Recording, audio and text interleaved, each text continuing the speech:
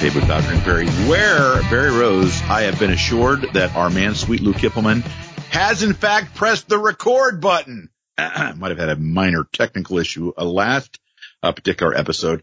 But, Barry Rose, let me just ask you a question before we get going here and go into details on everything that we're going to be presenting. Barry, do you remember the 80s sort of R&B pop group Shalamar?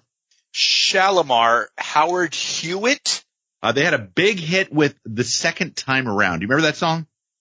Love is Better the second time Shalamar, around. Absolutely. Yeah. Howard Hewitt, I think, was his name. Yeah. Well, why I'm mentioning this is on this particular episode, episode 282, we're not going to be doing the Shalamar routine and offering the second time around.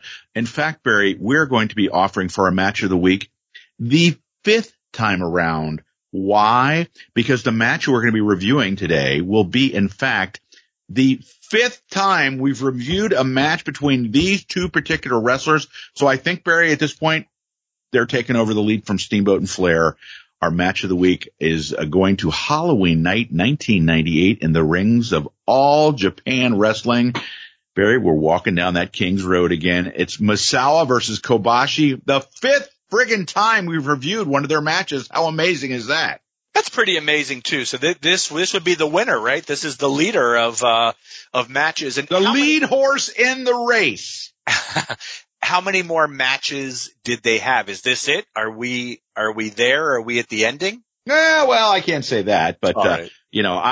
You figure at some point they've got to run out of content. I'm sure there's tag matches that the two of them are involved that might also be on the great scale. But this is the match I know. I was looking back when I was trying to decide what to do. I tell the listener a little funny story that Barry knows about. So I go back and I've got this listing of matches that, let's say, I want to go into the 90s and let's see some of the matches that maybe were in the top 10 for the old Meltz's match of the year.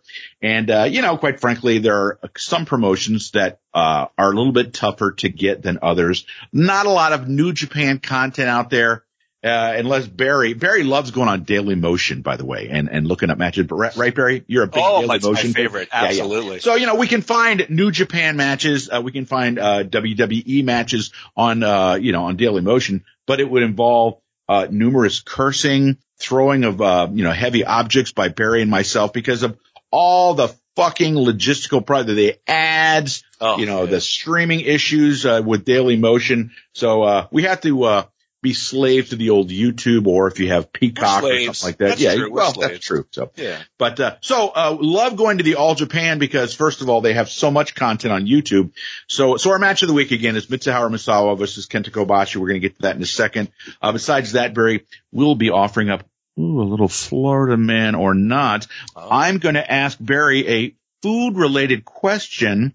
We're going to be discussing, let's see, some other stuff. Barry, I have a quick story to tell you before we get going here. So Mrs. Bowdre and I are going to pick up our son from work the other night, and we stop off. Yes, Andy. The rarely mentioned Andy. By the way, Andy, going for the driver's license, we have handed the car over to Andy and said, it's on you. The payments start on the 8th of March. So Andy's got to learn how to drive now.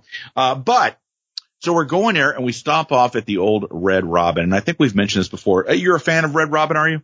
So I don't hate Red Robin. I don't know if that's my first choice for burger.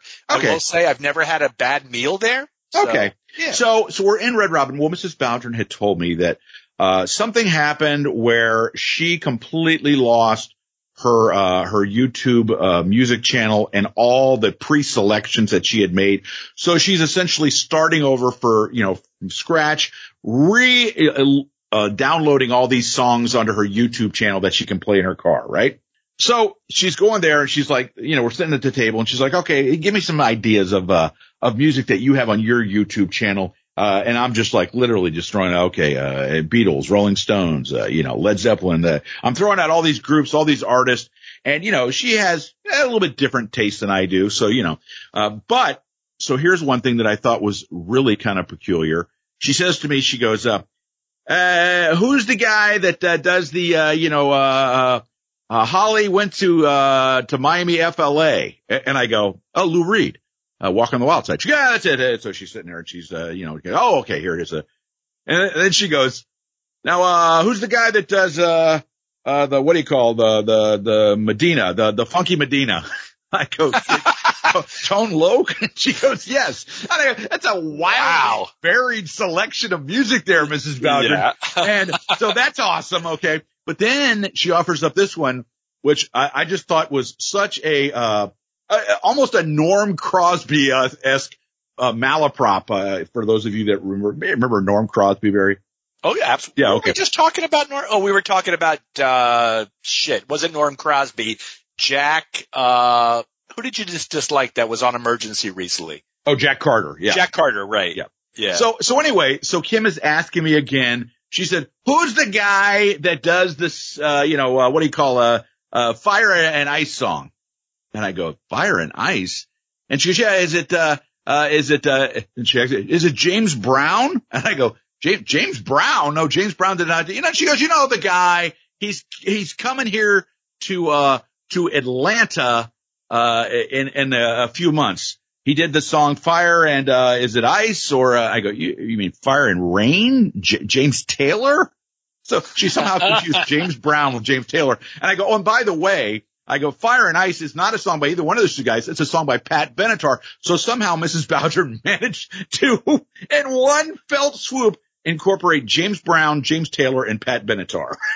Good Lord. Does Mrs. Bowdrin listen to the podcast? On occasion, but, I'm sure she'll be, giving me the eyebrow when she gets home if she does listen to this, but not all the time. Anyway, now that we've settled that little discussion point, Barry Rose, let's talk about our match of the week, because it is a humdinger, as they say. It was in the top 10 for 1998. I want to say it was top 3 maybe in the Observer ratings and rankings that particular year.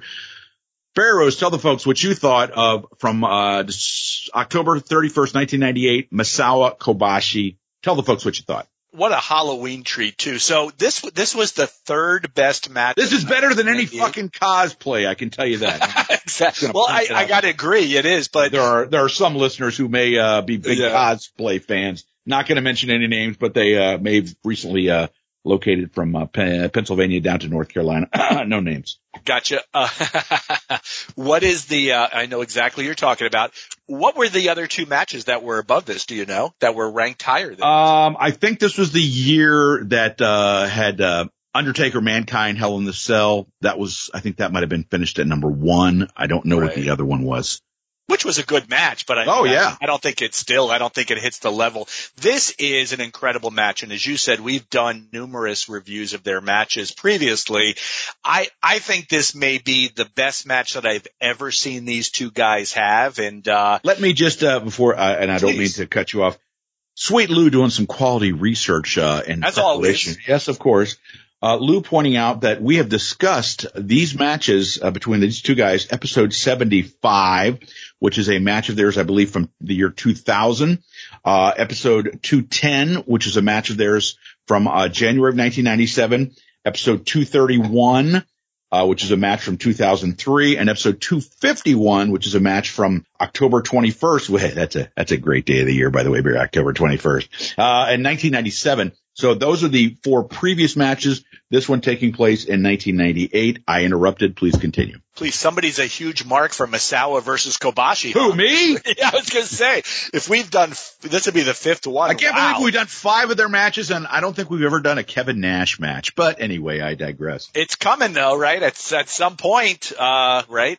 This is episode 282, is that correct? Yes, it is, sir. So I would imagine at some point it's coming. Look, this is a great match. There was no way you were going to put either of these guys in the ring. And these were two guys that continually, literally laid it out. You know, that was a big thing with the Kings Road style, was you weren't phoning any of that in. Misawa obviously laid his life out on the line, died in the ring, and Kobashi went through numerous health issues, including kidney cancer, still made a comeback after that.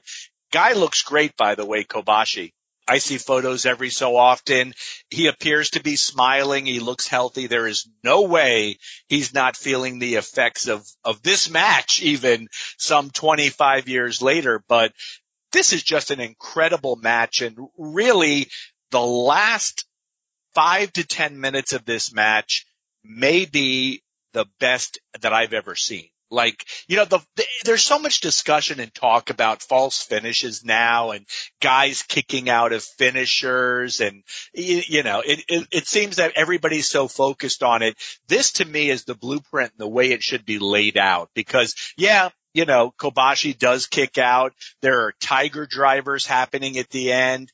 There is one, where you see Kobashi get dropped on his head at the ending and it's 1-2 and it's like, oh my God, he's actually kicked out of this. The crowd is heavily into it. And this is what, Jeff? This is a 43 minutes. 40. Yeah. But at no point does this match drag. And I think the beauty is the storytelling that takes place within this match. And again, you had some great people there. Baba's still involved with the promotion. I don't believe he had passed yet. And the storytelling in this match is really what professional wrestling is all about. And all the times, as you just talked about cosplay, and look, there's a lot of talk of cosplay wrestlers and flippy floppity, whatever bullshit that's out there. But what it all comes down to me, is storytelling. And I don't, do I like the Kings Road style? I love it. I mean, there's no way around that. But as long as you've got storytelling in a match, and I think this match is such a great example of that, you'll have a great match. There's no way around it because even 43 minutes later, I'm on the edge of my seat waiting for this. There's the rolling elbow that's happening. There's a bridging tiger suplex, running elbow smash. It's just incredible. I got to say, this is, of the Japanese matches we've done some fucking unbelievable reviews of Japanese matches. Actually, our reviews weren't unbelievable. It was the matches themselves. Wow. Let's quantify that. It was, maybe the reviews were unbelievable, but the matches were incredible. This is at the next level. I'm hard pressed to think that, and I don't want to say never, right? Because as soon as I say that next week, somebody's going to have a match that'll top this, but I don't know if we'll ever see this type of wrestling again. And I shouldn't say that. I imagine we will. The question is, who's going to be doing it? What company and which wrestlers will be involved? This is a match I think that has to be seen. Well, here's the thing about other promotions. Not just now, but, when this match took place at the end of the 90s, you can see matches. I'll give you an example. Okada, and his matches, just as one of those big game performers, when it's a big card, not that he doesn't, put it out there, on other nights, but, his series with Omega, his series with, guys like Jay White, with, Tanahashi,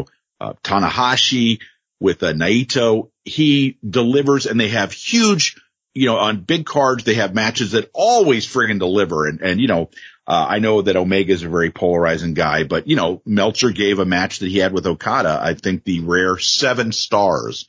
Wow. And so you ask yourself, are those matches better than this match or a match like this? And you know what? It's really all in the eyes of the beholder. I'm not even sure, to be honest with you, Barry. I don't know that Dave gave this 5 stars. This might have been one of those 4.5, 4 3/4 kind of match.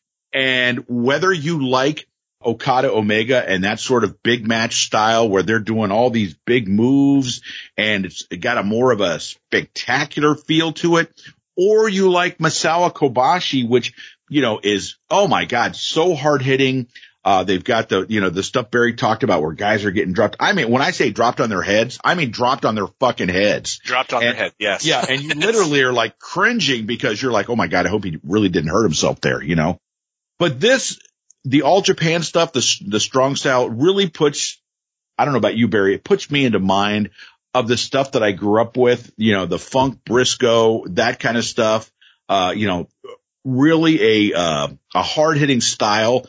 And I think maybe the reason that you like this, much like the reason I like this, is because it's sort of a version of what we grew up on. There's nothing wrong with a big match from New Japan. There's nothing wrong with a big match from the WWE, from AEW, from Mid-South, from Crockett, from, any other, WCW, whatever you're talking about. Everybody has their own taste, every promotion, world class, Houston wrestling, shit that we've covered, the All Japan women, everybody has their own little taste of what they really like and what they don't. And you know what? After 282 episodes, Barry, guess what? You know what? If we sit here and tell everyone that, we're watching this, match from the All Japan Women with Chigusa and Lioness or Manami Toyota and Akira Hokuda or Aja Kong or Bull Nakano, and they don't like that shit, they don't get it, well, they're not gonna listen, and they're gonna go, it's the fucking Bowder and Barry talking about, the damn women again. Or if we talk about AEW and, oh man, this match that we saw, this match was awesome, and they don't like AEW, they're gonna go, why the fuck are they talking about AEW? That damn Tony Khan, he's a fucking mark with money. Whatever they're gonna say. They're gonna say it. But this really, to me, has a parallel to what you and I grew up watching in CWF and what all, our friends that lived in Florida or were lucky enough to see this, because it's a hard hitting style.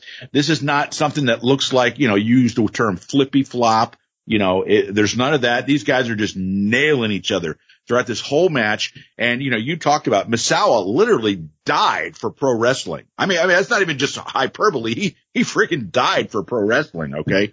And one of the things that was particularly interesting, the particular clip that I sent Barry to watch, I want to say it goes like 60 minutes maybe, okay?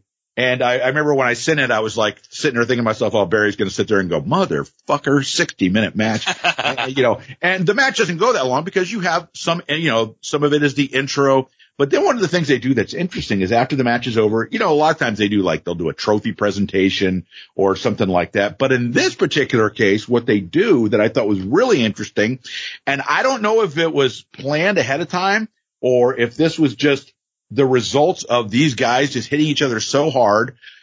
Barry, after the match is over, they go to present Misawa, the big trophy and all the belts, and he kind of goes, yeah. And then he falls to the mat and he rolls out of the ring, and they literally assist him back to the dressing room.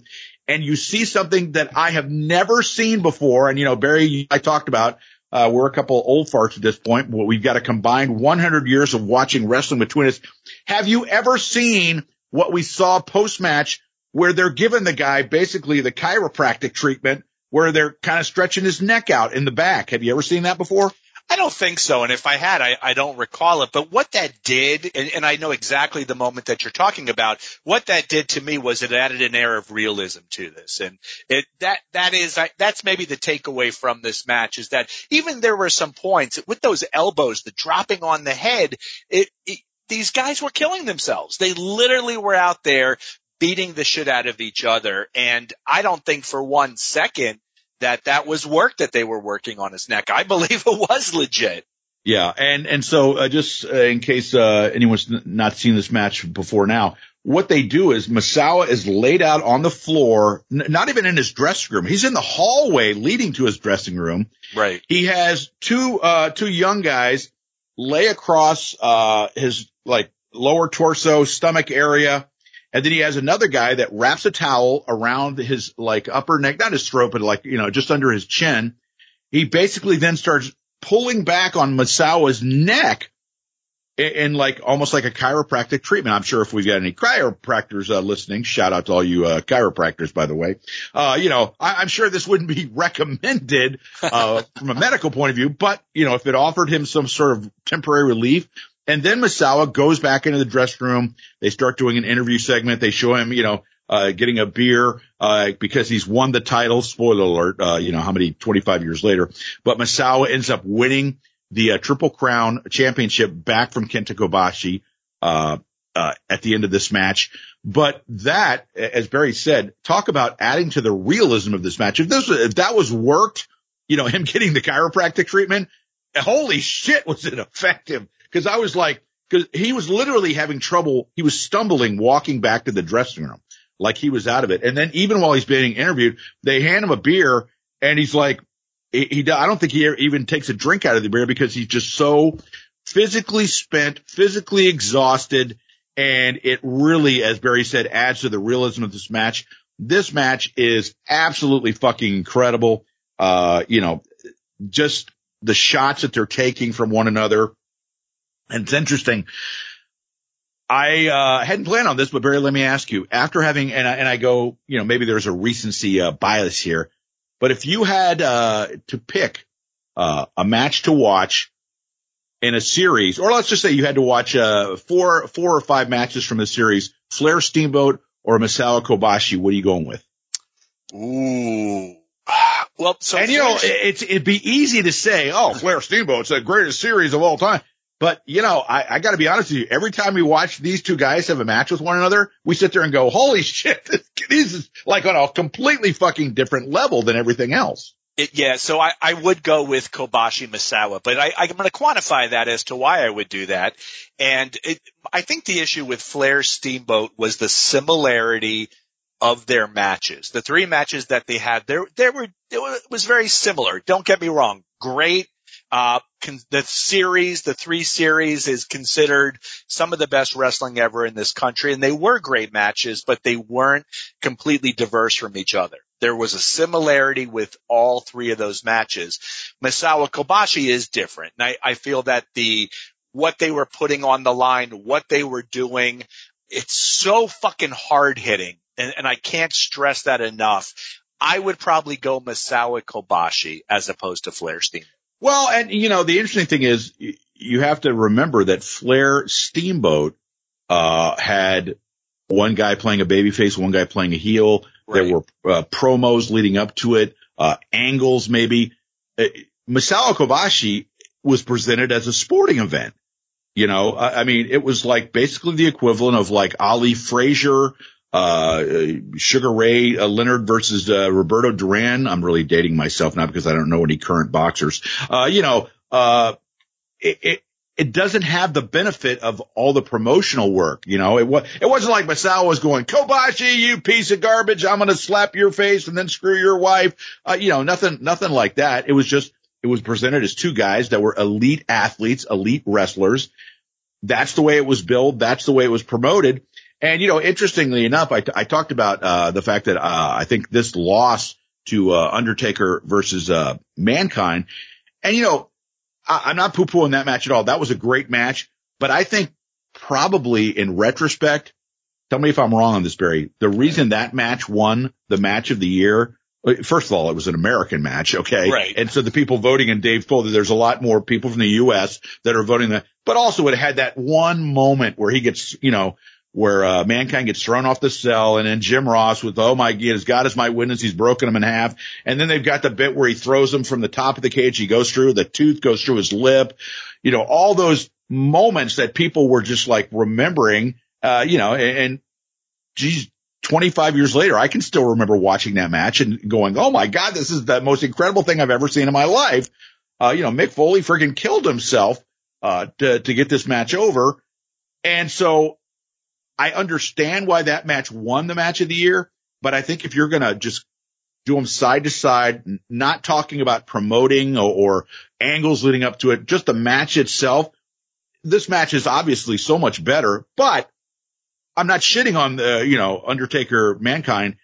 It was great, but it was great for a different reason. Much like I talked about the New Japan matches with Omega and Okada have that more spectacular, essence to them. I think, Mankind Undertaker had more of a spectacular feel than this does, but for pure wrestling, for pure hard hitting, this is pretty tough to top this, Barry. Yeah, and you make a great point too, and it's every once in a while I do. Yeah, it's not to shit on the people that loved Foley Undertaker, which at the time was a great match, right? Like it was very exciting, and I think partly what happens is a lot of people that watched that were 12 years old to 20 years old. It was a part of their childhood, and it was such a dramatic moment. And if you're watching the WWE on a weekly basis, watching, the Monday night show and whatever other nights they were offering or days they were offering TV, this was the culmination of this feud between these 2 guys with really the biggest fucking exclamation point you could ever get, with Foley being thrown off the cage. And that was a huge moment. Match on its own, if you're ranking the matches against each other, it's almost a non-comparison. But people's memories are much greater than the reality of what things are, though. Yeah. So let's move on to a couple different other topics. So Barry, I'm doing a delivery on the old Uber Eats the other day. How's that going, by the way? I have really good weeks. I have really average weeks. A lot of it just depends the ebb and flow, just like anything else. So I had a delivery, Barry, yesterday from Crystal. Okay, it's not a place I typically am going into for a delivery. But this was a pretty, you get your ping on your phone for, okay, this is delivery, and I'm going, oh, that's a pretty decent fare for not too far a trip. So Barry Rose, when I went in there, the first thing I noticed was, and I'm not sure if this is something that will be completely unfamiliar to you, Crystal doesn't present itself as an extremely clean restaurant, and I know that you always say it's all due to the manager or the management team. What do they stress? And I walked in there, and I'm standing at the counter because there's no, they have a little stand for, your DoorDash, your Uber Eats delivery and stuff like that. There's nothing there. So I'm like, okay, so maybe they're still in the process of doing the order. And I'm looking, and there's a woman there. By the way, not to disparage, I don't want to be one of those guys. But you're about to. We're looking about 3.5 bills. I think she's wearing tights, and Whoa! This was an employee or a customer? This was the person that was working not only the front counter but the drive-through window. Oh. And as Mrs. Bouger and myself are fond of saying, just because it comes in your size doesn't mean you should wear it. And so anyway, I'm like sitting there and I'm waiting, and she's prepping like it looks like about 12 hamburgers at once, and the mini what do you call them, the sliders, and she's like and she's not even looking up at me. And so I look over, and there's like a couple of older gentlemen sitting there, and this was, I want to say, like 10:30, 11 o'clock, and so maybe like they're having like a later breakfast. And so this woman comes walking up, an older woman, and I just assumed she was a customer, and she goes, has anyone helped you yet? And I go, no. I go, they haven't even, I don't think, seen that I'm here. And she goes, oh, okay. She goes around me, walks behind the counter, goes over to the 3.5 bills lady, and says, hey, you got a customer out here. I think he's got a pickup for one of the delivery services. At which point, 3.5 bills, that's what we'll call her at this point, turns and looks at me. She goes, oh, okay, I'll be with you in a second. I said, all right. And she's also, as I said, dealing, I think they had a truck that was making a delivery, and that's why she was there in front by herself. And so she's processing the order and I think she's doing the drive-through first. I got no problem with that, but at least let me know. Yeah, I'll be with you in a second. So she finishes that. She comes up. She goes, what's the name of your order? And I told him the name. She goes, oh yeah, I got it right here. Give me 2 seconds. And, so then, she comes out, and I must say, she was actually a very pleasant person and stuff like that. Once you got past the fact, and Barry, this is a problem here. Again, I'm going to disparage. I don't mean to. But, as you like to say, yes, I do. So Barry, she's got, let's just say, besides everything else, she's got a slight, what do you call, upper lip, hair mustache? Well, let's just say at some point she'd either shaved it or she had gotten the old treatment with the hair removal stuff, and it had started to come back. Okay. Oh. So she sort of had like a 5 o'clock shadow on the upper lip. But at this point, it was about 7:30, 8 o'clock on the shadow. Oh, okay. Yeah. So I'm going, oh man, this poor woman, she's like 3.5 bills, and she's got a mustache, and she's working at Crystal. Potential for improvement in her life, probably not real great.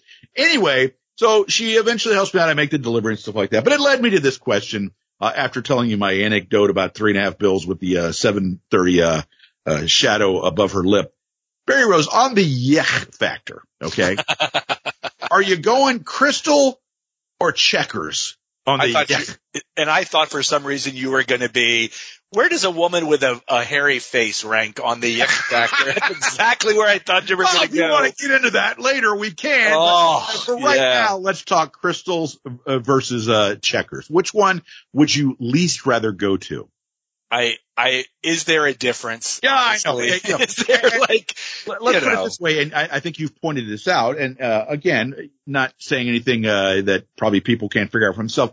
These two stores and their types, they generally tend to get opened up. They're really budget. If you look at the menu, well, and they're in a certain part of town that maybe is a low income part of town. Let's put it kindly. As much as I'll say, I'm going to say I would rather go to Crystal And I'm basing that off of that. I know that there were some Krystals in Florida going back a few years that were actually in a not the worst part of town, and they were kind of a replacement for White Castle or Royal Castle because they were doing the little sliders, right? Checkers, on the other hand, I can't say the same about. I would avoid Checkers at all costs. But I got to say, if you don't have any money, I think you can get in and out of Checkers fully stuffed for about $3. Right. Well, okay. So, let me put it this way. What if I was to offer you Krystal, Checkers, or Royal Castle or White Castle? What are you going with? I mean, again, apples, oranges, I would go White Castle. What about if I was to throw Arby's in there? I would Arby's 100%. Okay. I actually like Arby's too. Okay, what about like someplace like you remember Rax? Oh, absolutely. RAX. Rax, which I haven't seen a Rax in years, and I think there's only. I was trying to think of all the low rent places that I can think of. Well, Checkers, my opinion, Checkers is right there of low rent for a chain and fast food. There's a couple others too. Remember Rally's? Yes, Rally's Rally Burgers, Burger, yeah. Which also fell into that category. I kind of like Arby's though. Is Arby's low rent? I mean, I guess it is. Well, right? no, I was just trying to, like you talked about places you could go and get out of relatively inexpensively. I used to really like Arby's, but the last few times I've had Arby's have not been terribly impressed. Yeah, I believe it. Yeah. Yeah. So, moving in a different direction, Barry, couldn't help notice, at the time we're recording this, of course, it has not yet been released, but it's coming this weekend. Barry, will you be going to see Cocaine Bear? When I was watching this Super Bowl and the commercial for Cocaine Bear came on, that was probably the highlight of those 3 hours for me right there. That is the greatest premise, and basically based on a true story. Yes, it's based on a true story. That's what makes it even more awesome. It might be and I'm sure they've took a lot of liberties with the creative aspect of it, but just the fact that a bear gets hopped up on cocaine we complain all the time about fucking rehashing movies and television shows. Finally, somebody's come up with an original idea. I will be seeing Cocaine Bear. Do you know, in some sort of world, that apparently Waylon Jennings owned the bear at one point? I did not know that. That's some solid intel. Yeah. So also, and yes, to answer the pending question that you didn't ask, Mrs. Bowder and I think may have to make a run to the movie theaters this weekend for Cocaine Bear because this just looks like, maybe one bump above like Sharknado. Right. But, you're going to go there and you're going to just and not only that, Ray Liotta, apparently this is his last film. Death, legacy, yeah. Not that I want to say that Ray Liotta may or may not have ever, had a problem with cocaine, but certainly don't want to disparage the recently gone. But also noticing, for the people out there that are Patreon subscribers. By the way, thanks to all of you who are Patreon subscribers. To those of you who have not yet done that, well, let's just say, I have my own opinion on that. But for those of you that are Patreon subscribers, we, of course, had an episode where my cousin Lydia, who lives in lovely Hampton, South Carolina, the Low Country, where they, of course, are doing the Murdoch family murder trials that are on the news literally on a nightly basis at this point. The disgraced lawyer who has been accused of killing his wife and his youngest son. And the Netflix, 3-episode documentary on the Murdoch family murders will be, if it hasn't debuted by now, this weekend it will be debuting. Right. Barry Rose, is that on your watch list? It is. Is my watch list extremely full, but it is. And I was reading today, Jeff, just before we started recording, I guess the father, Alex Murdaugh, took the stand today and was in tears. I did not kill my wife and son, he testified. Right. Yeah. But of course, a lot of his testimony is contradicting things that he said earlier. And he basically has come out and said, yes, I lied. So the question is, if he's already, I don't know. We'll see where this is going to go. But I'm really interested because we do have this personal connection based off of your cousin Lydia. So here's a question because she was actually texting me last night about it. And one of the things that I find extremely interesting is, anytime you have a high profile case like this, Okay. And let's be honest, for the people of Hampton, South Carolina and the nearby region, this is literally the trial of the century. Okay. This is their OJ case. Okay. And this is a very small community. This was like one of the probably 2 or 3 most powerful people in the county who's been charged with, killing his wife, killing his young son, basically to hide all his financial misdoings, allegedly, that have been going on. And so a case like this screams the need for a change of venue, meaning they take it out of that county and they put it somewhere else. Okay.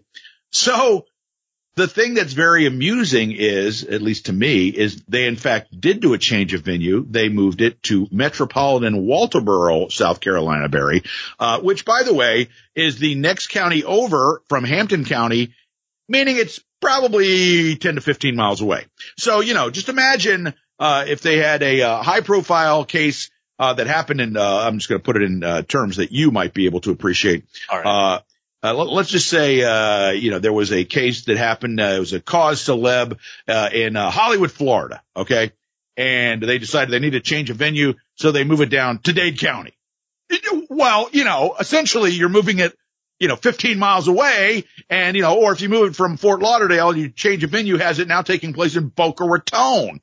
I mean, it's like absolutely ridiculous. Why didn't they move this case from small town Hampton maybe to Columbia, the state capital, or, up in Greenville in the mountains where, maybe people around there, I get it. This is a huge, huge case to the people of South Carolina, but the fact that they moved this thing essentially 10 or 15 miles away just seems absolutely ridiculous. What do they think? The people 10 or 15 miles away haven't heard about this fucking case? It Right. just is really stupid to me, Barry. It's 1953 again, right? Where if you live 20 miles away, you're not going to hear about it unless you read it in a newspaper. But yeah, that's pretty illogical thinking right there. Yeah. So now, Barry, let me switch back to wrestling really quick. Let me ask you, did you happen to watch any of AEW last night? I did. I watched the entire show. Okay. Well, let me just, no spoiler alert. I've got the first hour in the bank here. Haven't watched the whole thing yet, but the reason I bring this up, the Orange Cassidy Wheeler Yuta match was a pretty good match. I liked it. It was, I enjoyed it. I enjoyed it. Yeah.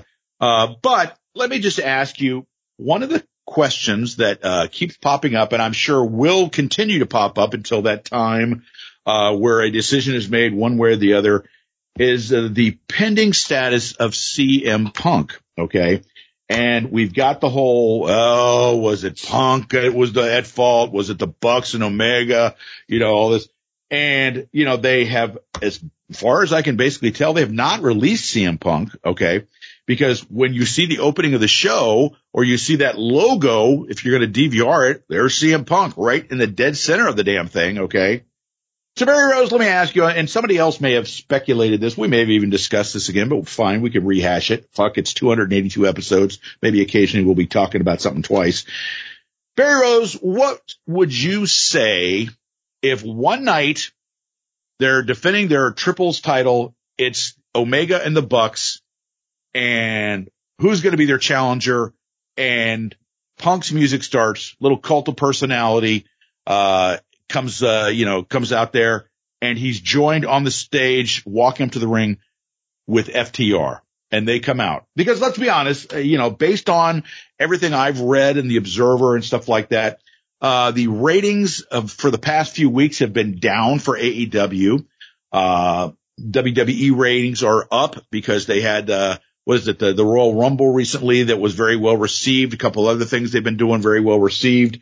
So to counteract the improvement in ratings that the WWE have had, by the way, just to interrupt myself for a second, since you watch more than I do, although the ratings have gone up, do you find the content that you watch on the WWE has improved? I haven't watched WWE yet, so I would be, every so often I'll flip it on. I may spend a few minutes. There appears to be a couple compelling storylines. Obviously, the stuff with Roman Reigns, the Bloodline, Sami Zayn is considered the hottest thing in wrestling and maybe the hottest thing in U.S. wrestling in the last few years. I think Gunther Walter's got a good storyline going for the most part, Jeff. I have no idea what's going on. Okay. So, just to counteract that, and the improvement in the storylines, the improvement in the ratings that the WWE has seen, do you think having a storyline like the return of Punk facing off with Omega and the Bucks along with FTR by his side, because let's be honest, issues create, the thing that I've said and I always fuck up, that Jarrett had posted in the wall on his office about how personal issues create, stuff that makes people want to go to the fucking matches, let's be honest. But if these guys can get together and say, look, we're never going to go out and have a beer together, okay, but we can make money having this controversy and this issue because people know that this really happened. Let's fucking be professional. Let's go in there and make some fucking money. What do you think?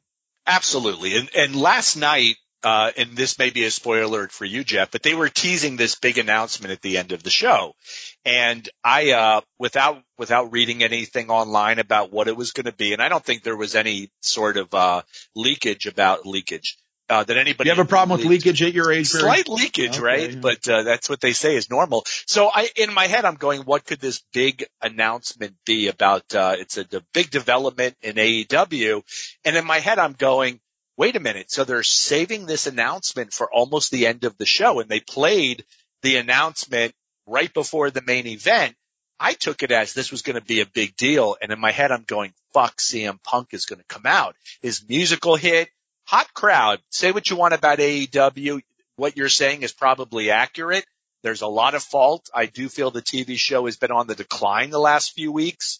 Less talent, whatever it is. It's just not up to the standards that I remembered, or liked. But with it, I was determined that CM Punk's going to come out. This is absolutely going to happen. Of course, the announcement was a huge letdown. I know. You can go ahead and tell. I know I haven't seen it yet, but it won't even. There's a new TV show that they're going to do immediately following Dynamite, and it's going to be, I think it's AEW behind the scenes or something like that. So there's nothing to it. And then Adam Cole is going to make his in-ring debut. I think it's March the 11th. And that's when he's going to return to the ring. And Adam Cole as a babyface is not the way to go either. This guy was made to be a heel, but the announcement was a letdown. 100% what you're saying is correct, Jeff. If you want to draw money, figure out a way to make this with CM Punk work. You've got him under contract. Try to make this work out, whether it's the Bucks, whether it's Kenny Omega, somebody reaching out to him personally, apologizing. I'm not even saying who's in the right or wrong here, but I think everybody could benefit. The company as a whole could benefit with the return of CM Punk. I, for one, would like to see it as well. Well, and let's be honest, based on I think something that was recently put out there by Seth Rollins, there is not a huge desire on the part of people in the locker room of the WWE to have CM Punk come back. I think Seth Collins' comment was something to the effect of keep your shit stirring cancerous ass out of the WWE locker room, something to that effect. Sure. So if that's the case, okay, let's also be honest, CM Punk is at a point in his wrestling career where what's the old John Mellencamp line? There are more years behind the cart than in front of it. So he needs to realize that he's got a window of time for him for himself to make money, to be someone who's a player on the stage, on a national level. So there are a lot of reasons why he does need to set his ego aside. And likewise, Omega and the Bucks need to set their ego aside because there's money to be made here, you know, and it's crazy to think. And, from everything I've read, CM Punk, in AEW was not the same CM Punk from a decade ago. Would that be fair to say, Barry? As a wrestler? Yes. Not even close. Yes. Okay. So that being said, go out there, fucking do whatever you got to do, whether it's make amends or go, fuck you, I hate your guts, but I'm willing to make money with you. Do you know how many people in the wrestling business fucking hated each other's guts, but were smart enough to go out there and work with each other on, nightly basis or for the pay-per-view or whatever and get shit done and, make money with one another. I mean, come on. It seems like so fucking ridiculous. And, if CM Punk was like, say 30 years old, okay, and he could just sit there and afford to wait this out, God bless you. Then, go somewhere else. But, dude, you don't have that much time left as a major player in the wrestling business. Do what you got to fucking do here. So, now, Barry, let's go to another issue that, you posted today at the time we're recording this. And I'd like you, for those of you that didn't see it, I'd like if you could provide, Barry, an update that you posted recently about our good friend, our brother, Bruce Cohen, and his recovery. Could you update us on Bruce Cohen, please? Yeah. And I just want to be careful only because. No, I get that. Yeah. And I know you do. I know that Bruce is going to want to discuss what he's been through over the last couple of months when he's feeling 100%. But Bruce experienced a health issue, and you and I found out about it literally like the day before. He had just reached out to us, and then the wheels were in motion, and Bruce has essentially been in the hospital, I'm going to say the last 6 weeks without knowing the exact time frame on that. So over the last 6 weeks, I've been in contact with his better half, Cindy, who is, just a rock for Bruce. We should all have, as you did with Mrs. Bowdren, we should all have somebody like that in our corner when we face a health issue. And, happy to say that Cindy reached out yesterday. Bruce is feeling feisty. He is ready to get out of the hospital. He is fighting through rehab, but he's feeling more like himself. So I know that Cindy shows him the Facebook group, and he can see comments and posts and things. And look, we all love Bruce. He's one of us. He literally is a family member to us all at this stage. So, Jeff, I know that you'll join me, as you brought this up. You'll join me in raising a beverage. Bruce, for you, for the lovely Cindy, get better quickly. We love you guys. Salute. That's all I'm going to say. So now, since we don't want to have any more food talk about Bruce, maybe Bruce will appreciate Barry S. going to Florida Man or not.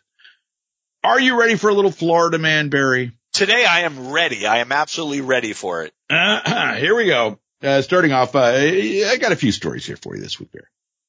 The headline reads, Rooster with a violent pass kills man with attack to the back of his leg.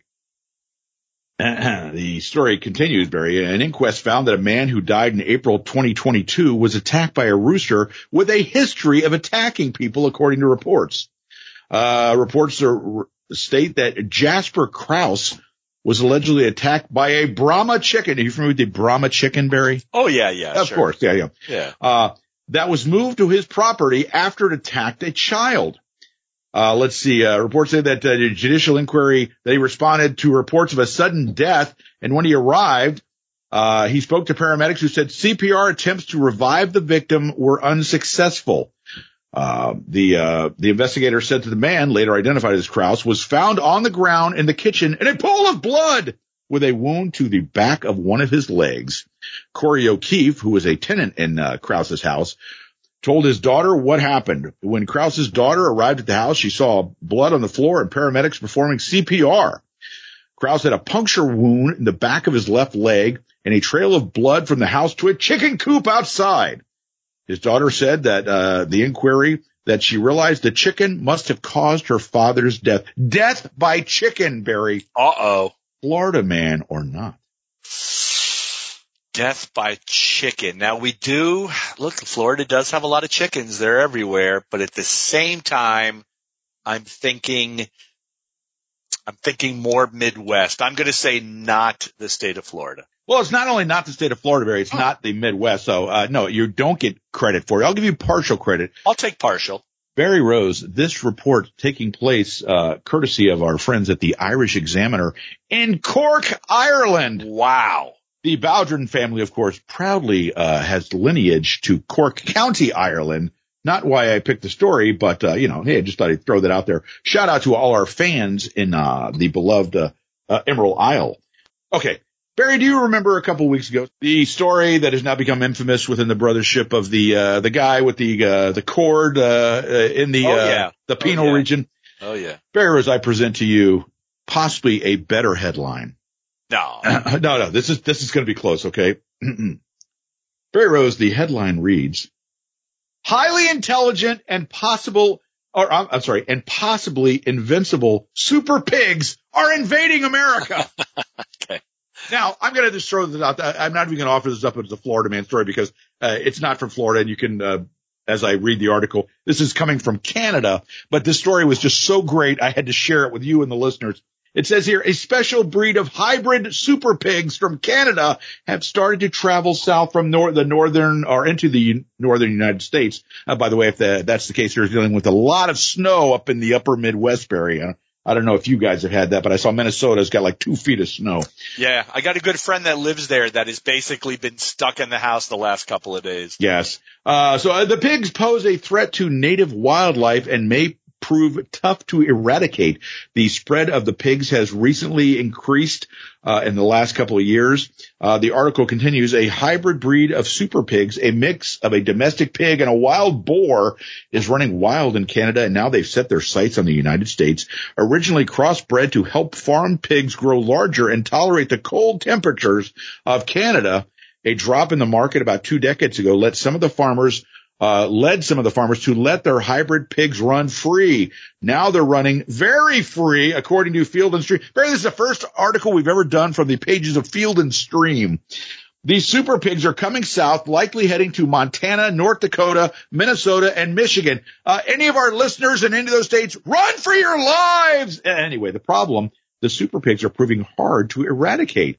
Said Ryan Brook, leader of the University of Saskatchewan's Canadian Wild Pig Research Project. There is a wild pig research project at the University of Saskatchewan. Sure, there is. He's quoted as saying that they can survive in such a cold climate is one of the big surprises of this issue.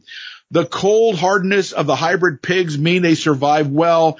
That means other native species won't. Brook elaborates, wild pigs feed on anything. They gobble up tons and tons of gooselings and ducklings in the spring. They can take down a white-tailed deer, even an adult. Originally, it was like, wow, this is something we can hunt. But it's becoming very clear that they're threatening our white-tailed deer, elk, and especially waterfowl, not to mention the crop damage. The downsides outweigh any benefit wild hogs may have as a huntable species. Barry Rose, super pigs coming from Canada. It's those friggin' Canucks. They're causing more damage, Barry. Yeah, that's a hell of a super pigs of all things. This did not take place in Florida. Yeah, it did not take place in Florida. That's a very good guess on your part, Barry. Yeah. So anyway, let me see here, Barry, next story here. The headline reads, drug trafficking suspect drops the drugs and makes a dash for it after a stop on the interstate, deputies say. A suspect pulled over on an interstate, drops the drugs and makes a dash for it, according to sheriff's reports. Authorities say the criminal interdiction unit, that's a very good use of the word interdiction, Barry, pulled over a vehicle along the interstate earlier this month. Several indicators pointed to Bernard Latre Golden, that's a hell of a name there, being involved in criminal activity.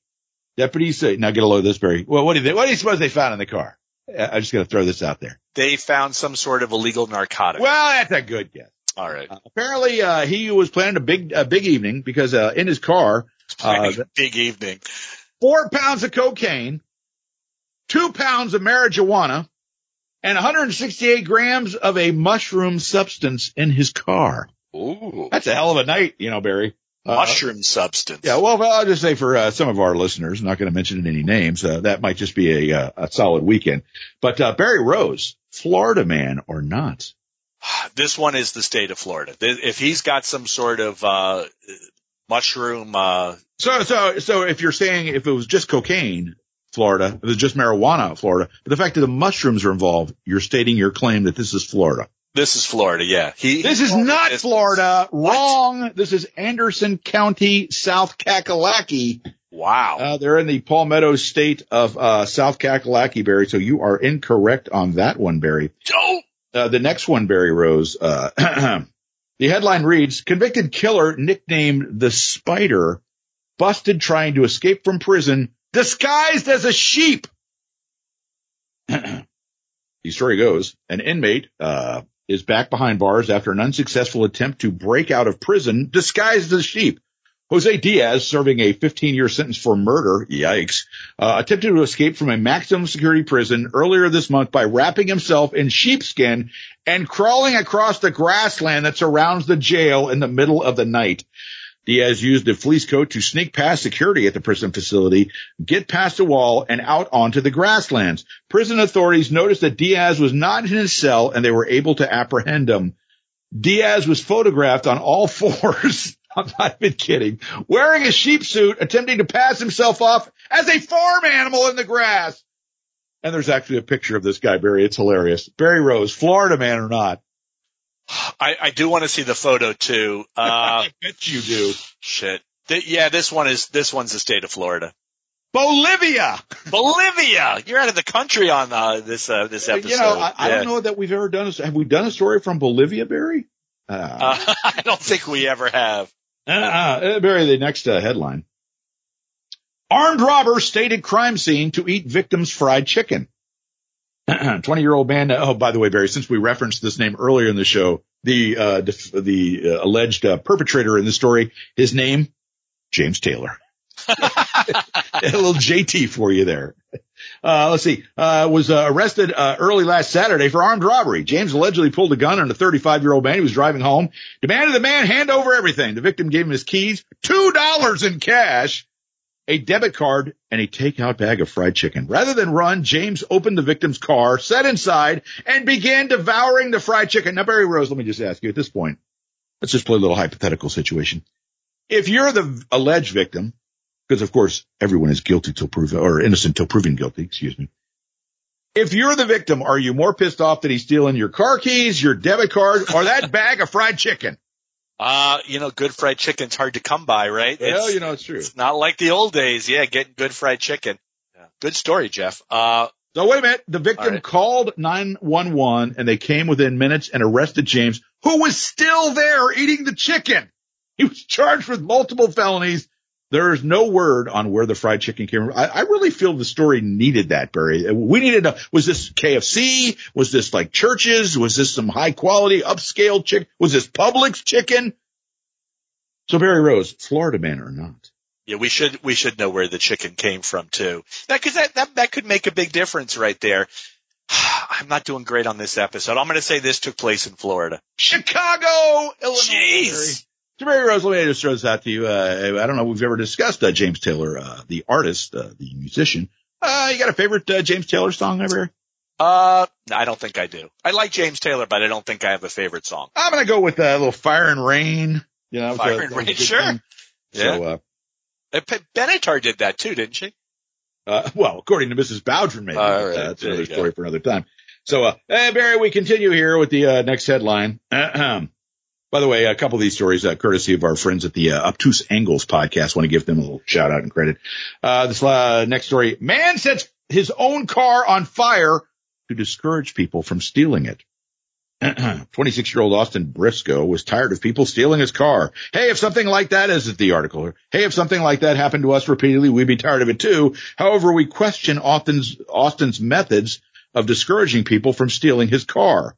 This past Sunday, police responded to a call of a suspicious-looking figure in the parking lot of an apartment complex standing next to a 1998 Buick that was on fire. When police arrived at the scene, they found it was Austin Briscoe next to the car, whom allegedly told the police it was his vehicle and he had intentionally set it on fire to discourage people from stealing it.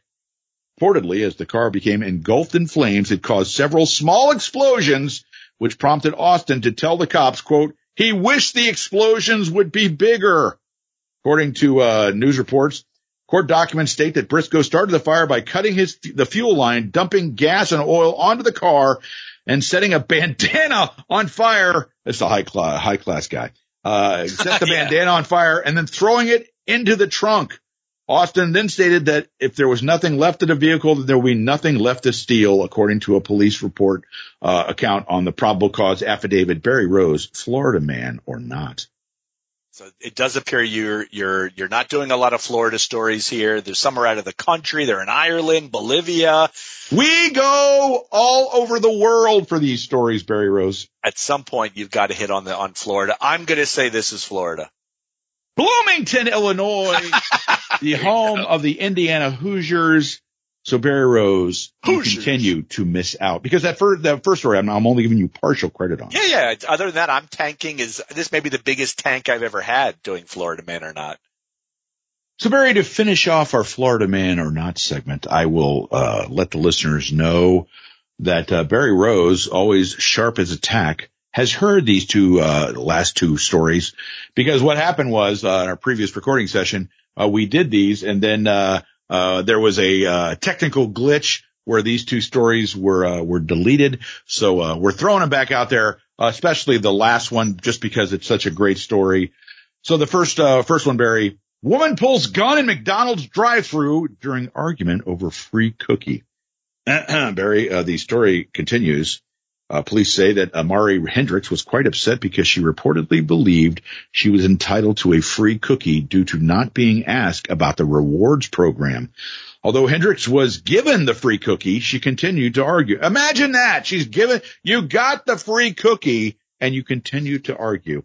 Nobody out there is like that, Barry, anymore.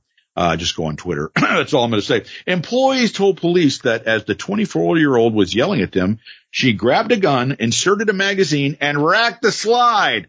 The other employee said she saw Hendricks pointing the gun toward the drive-thru window. Hendricks' frustration grew where she got inside the fast food restaurant and attacked a man, scratching him on the face and neck. She was taken into custody after initially refusing to comply with officers' commands. She's now facing charges of ag assault with a deadly weapon, battery, and resisting arrest. Barry Rose, Florida woman or not? Ooh, and this is one that I truly don't. I want to say this was Florida woman. Yes, I'll say it was. Altamont Springs, woo, Florida. Orlando. So yes, so that was a good one. Hold on one second for the final story of the day. Barry Rose, let me just pull it up here. And as we mentioned previously about the wild pigs story, here's another great headline, Barry. Man arrested after disrespectfully consuming key lime pie. Barry Rose, the article continues. What constitutes the perfect dessert? Is it a balance of sweetness and tartness? Is it something that reminds you of childhood? Before we go on with the story, Barry, tell us, what to you constitutes a good pie? I do love key lime pie, Jeff. It has to be good. Oh, you were talking key lime pie. Oh, okay. I thought yeah. Okay. Well, we all love pie, though, right? Yes. The Rock loves pie. The Rock loves pie with Kevin Kelly. Kevin Kelly loves pie, too, or at least knows about that. My favorite pie is going to be cherry pie. With that, It's like the great song by Warrant. She's my cherry pie. Absolutely. The delicious Bobby Brown, I think, was her name. I think Jamie Lane had some of that sweet cherry pie on I think they were married, actually. Allegedly again. Allegedly. Sure. And Jeff, when it comes to toppings on pie, do we like the lattice crust? Is it the crumb crust? Or just a straight flaky pie crust? I'm actually a fan of all three. I do like there's no wrong answer there. There's no wrong answer too, but I love a good pie. I actually, little known fact here, prefer pie over cake.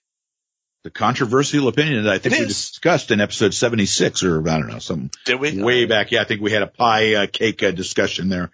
So. Pie cake discussion. You want your deep shit? You come here. Yes, we got 4 hours out of a pie cake discussion somehow. Yes. So, anyway, could it be all of the above? The article continues. While the strawberry shortcake might be the official dessert, there's no denying the true king of the sweet life in the Sunshine State, the key lime pie. There is a long and contested history regarding the citrus-inspired treats ship salvagers, easy for me to say, and Key West cooks all lay claim to the original recipe containing a filling of condensed milk, egg yolks, and key lime juice baked into a graham cracker crust. Oh, that graham cracker crust, Barry. Oh, boy, it's great. Or whipped cream topping. Key lime pie is a staple on the Florida menu. That's why one man went out of his way to obtain his favorite post-dinner treat for his mother's birthday. He took the custard creation and secured it in his refrigerator where it would remain until the big day. He even warned another person that lived in the residence, David Pallison, to please leave his mother's edible present. Barry, are you familiar with edible presents? Edible presents, yes. Boy, that goes back to our There's youth. a few people in our group that I believe like the edible presents also, but That's I'm not true, going to yeah. not going to name any names. They may sell action figures, or those kind of things at the Fan Fest, but I'm not going to throw anybody under the bus here. Unsullied in the icebox, but Pallison, drawn to the dessert reminiscent of a cartoon character, was losing all control to a pie in waiting. On February 15th at around 5 p.m., the man slipped into a daze in his recliner when something caught his eye. Pallison wasn't just eating his prized possession, but was making sure there wasn't even a crumb left behind. "Why didn't you save me just one piece?" the dejected man extolled to Pallison. As the man's blood began to boil over the disrespect shown to his key lime pie, he confronted David, and the two became embroiled in a war of words over the final course. And in his attempt to de-escalate things, Pallison tried to, quote, cool off, unquote, his heated opponent by dumping 2 large glasses of water all over the pieless victim. That always works, Barry. Yeah, you're upset? Let me dump a couple cups of water over you. Yeah, that'll calm things down. Yes, exactly. With that, police were called, where the victim and Pallison each explained their side of the story according to the arrest report. Following a brief investigation, Pallison was arrested and charged with battery on a person 65 years and older. Barry, Florida man or not? This one took place in Florida. You know what? I'm sorry. This did take place in Florida. We discussed this. What I wanted you to identify, since I did mention that it was a Florida-related story, what city in the state of Florida did this take place in? This took place in Newport Richey. It's a very good guess. Swig of Mountain Dew for the working man. Fort Myers is the correct answer. There you go. So Barry, you got a score of 1 out of, 20,000. That was a failing grade, my man. All right, Barry, before we start heading for home here, a little discussion point for the listeners here. Barry does not know that I was going to throw this out there, so this is going to come as a surprise. Not what we're going to talk about as a surprise, but the fact that we're talking about it today. Barry Rose, we are on episode 282. We've been doing this now for going on 6 years, and Barry Rose and I, after some discussion, and after talking with Brian Last and Lou, we are approaching what they call the end of the line. We have made a decision. This is not something that's going to happen within the next week or two. This is going to be more around the time of the CWF Legends Fan Fest, that the regular editions of Breaking Kayfabe with Bowdrin and Barry as a podcast will be ending. However, Barry and I will continue the show on a Patreon basis only.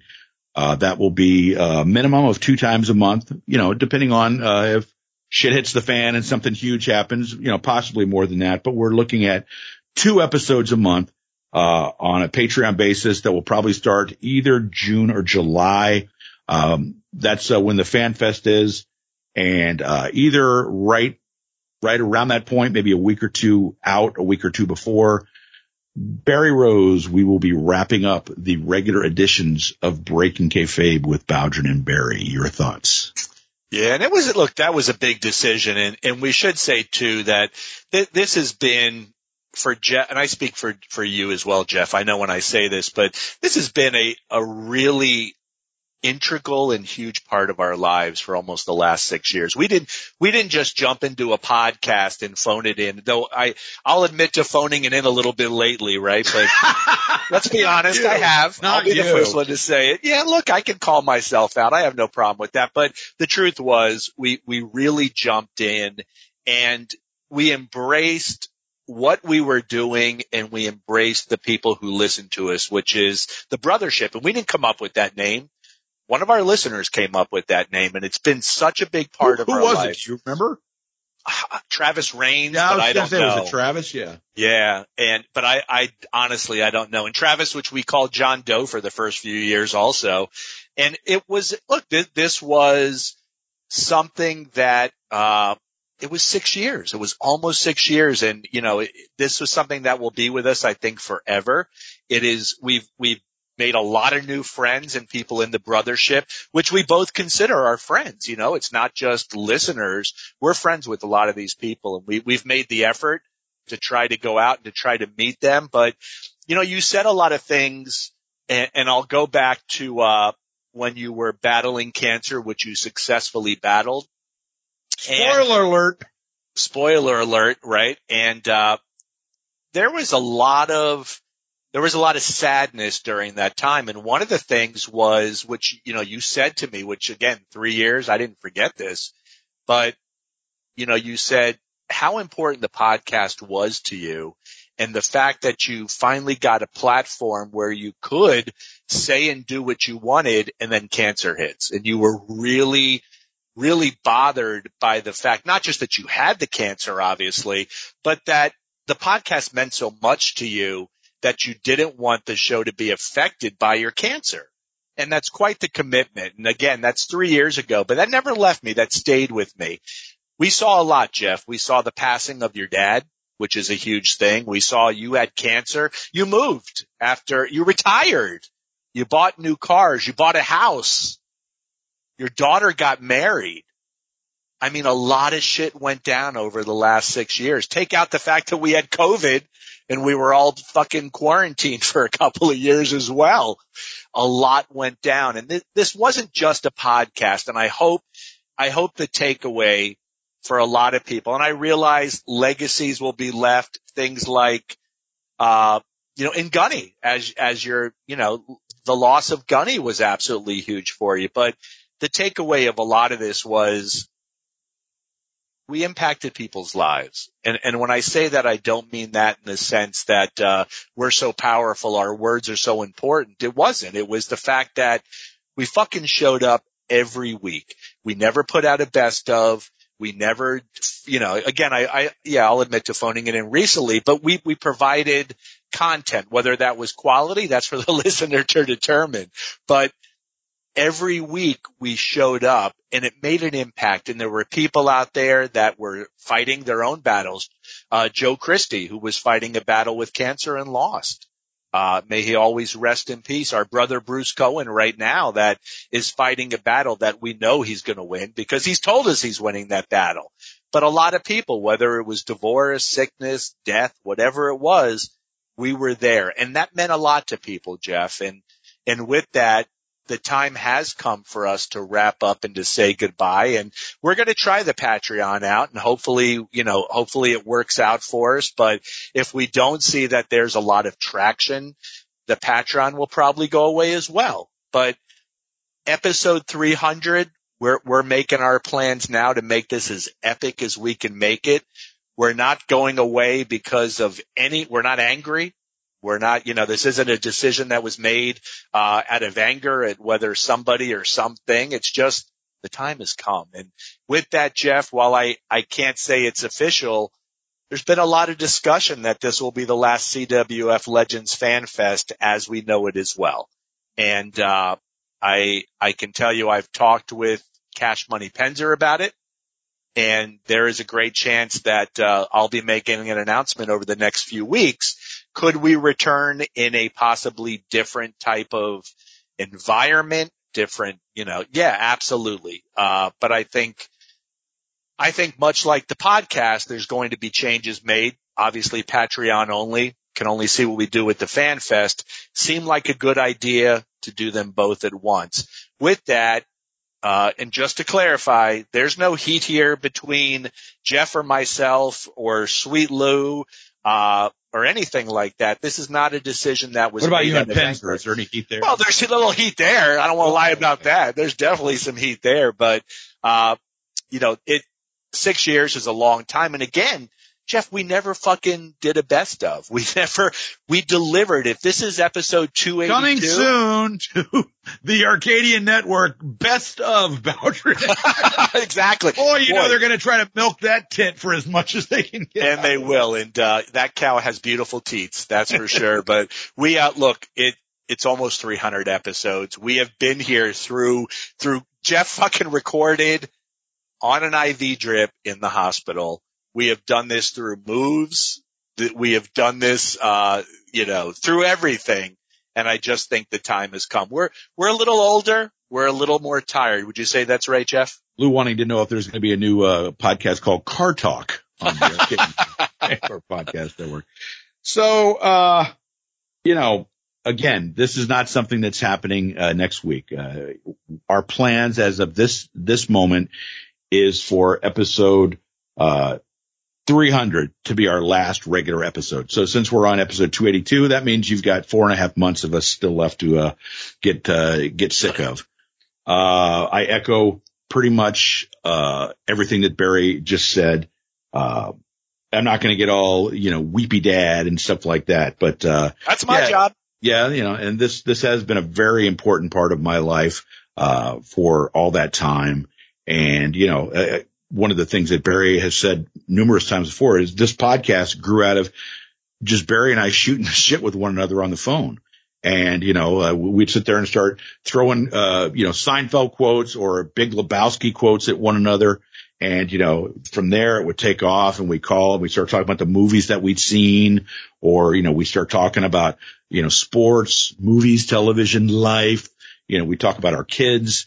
And as, the time came that famous day when, somebody asked me, hey, have you ever thought about doing a podcast? And then Brian reached out to me and said, have you ever thought about that? I think, you've got this is strictly according to Brian, of course. I think you have a good voice that you would be good on a show. And then, my first thought was to reach out to Barry and ask him if he wanted to join us.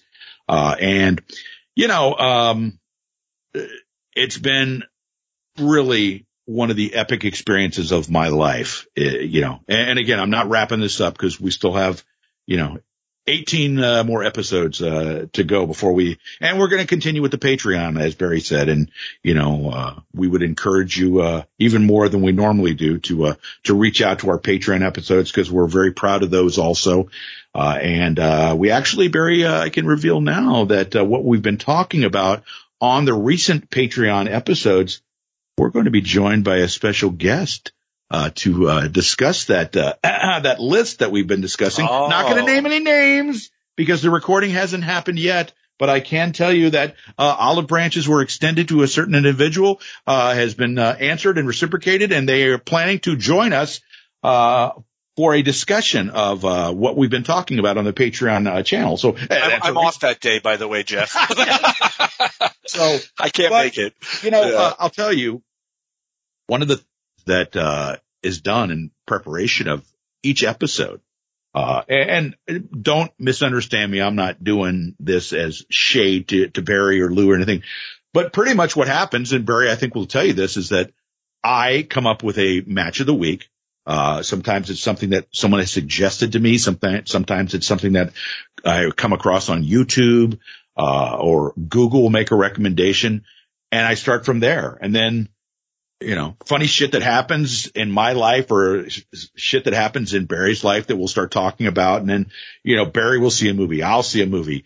We started with the Florida Man stuff. And then I start basically formatting what the discussion topics are going to be. And it's not like I sit there and write a script. I literally have about 10 lines of talking points, and Barry and I just kind of riff off those 10 lines. Sometimes Barry knows what I'm going to talk about. Sometimes Barry doesn't know what I'm going to talk about, and I throw it at him. And it's like, just kind of, we're like Flair and Steamboat. We just go out there and kind of freestyle. You know what I mean? It's not like Savage Steamboat where the script has been written in full and we have to, boy, how terrible would those episodes be?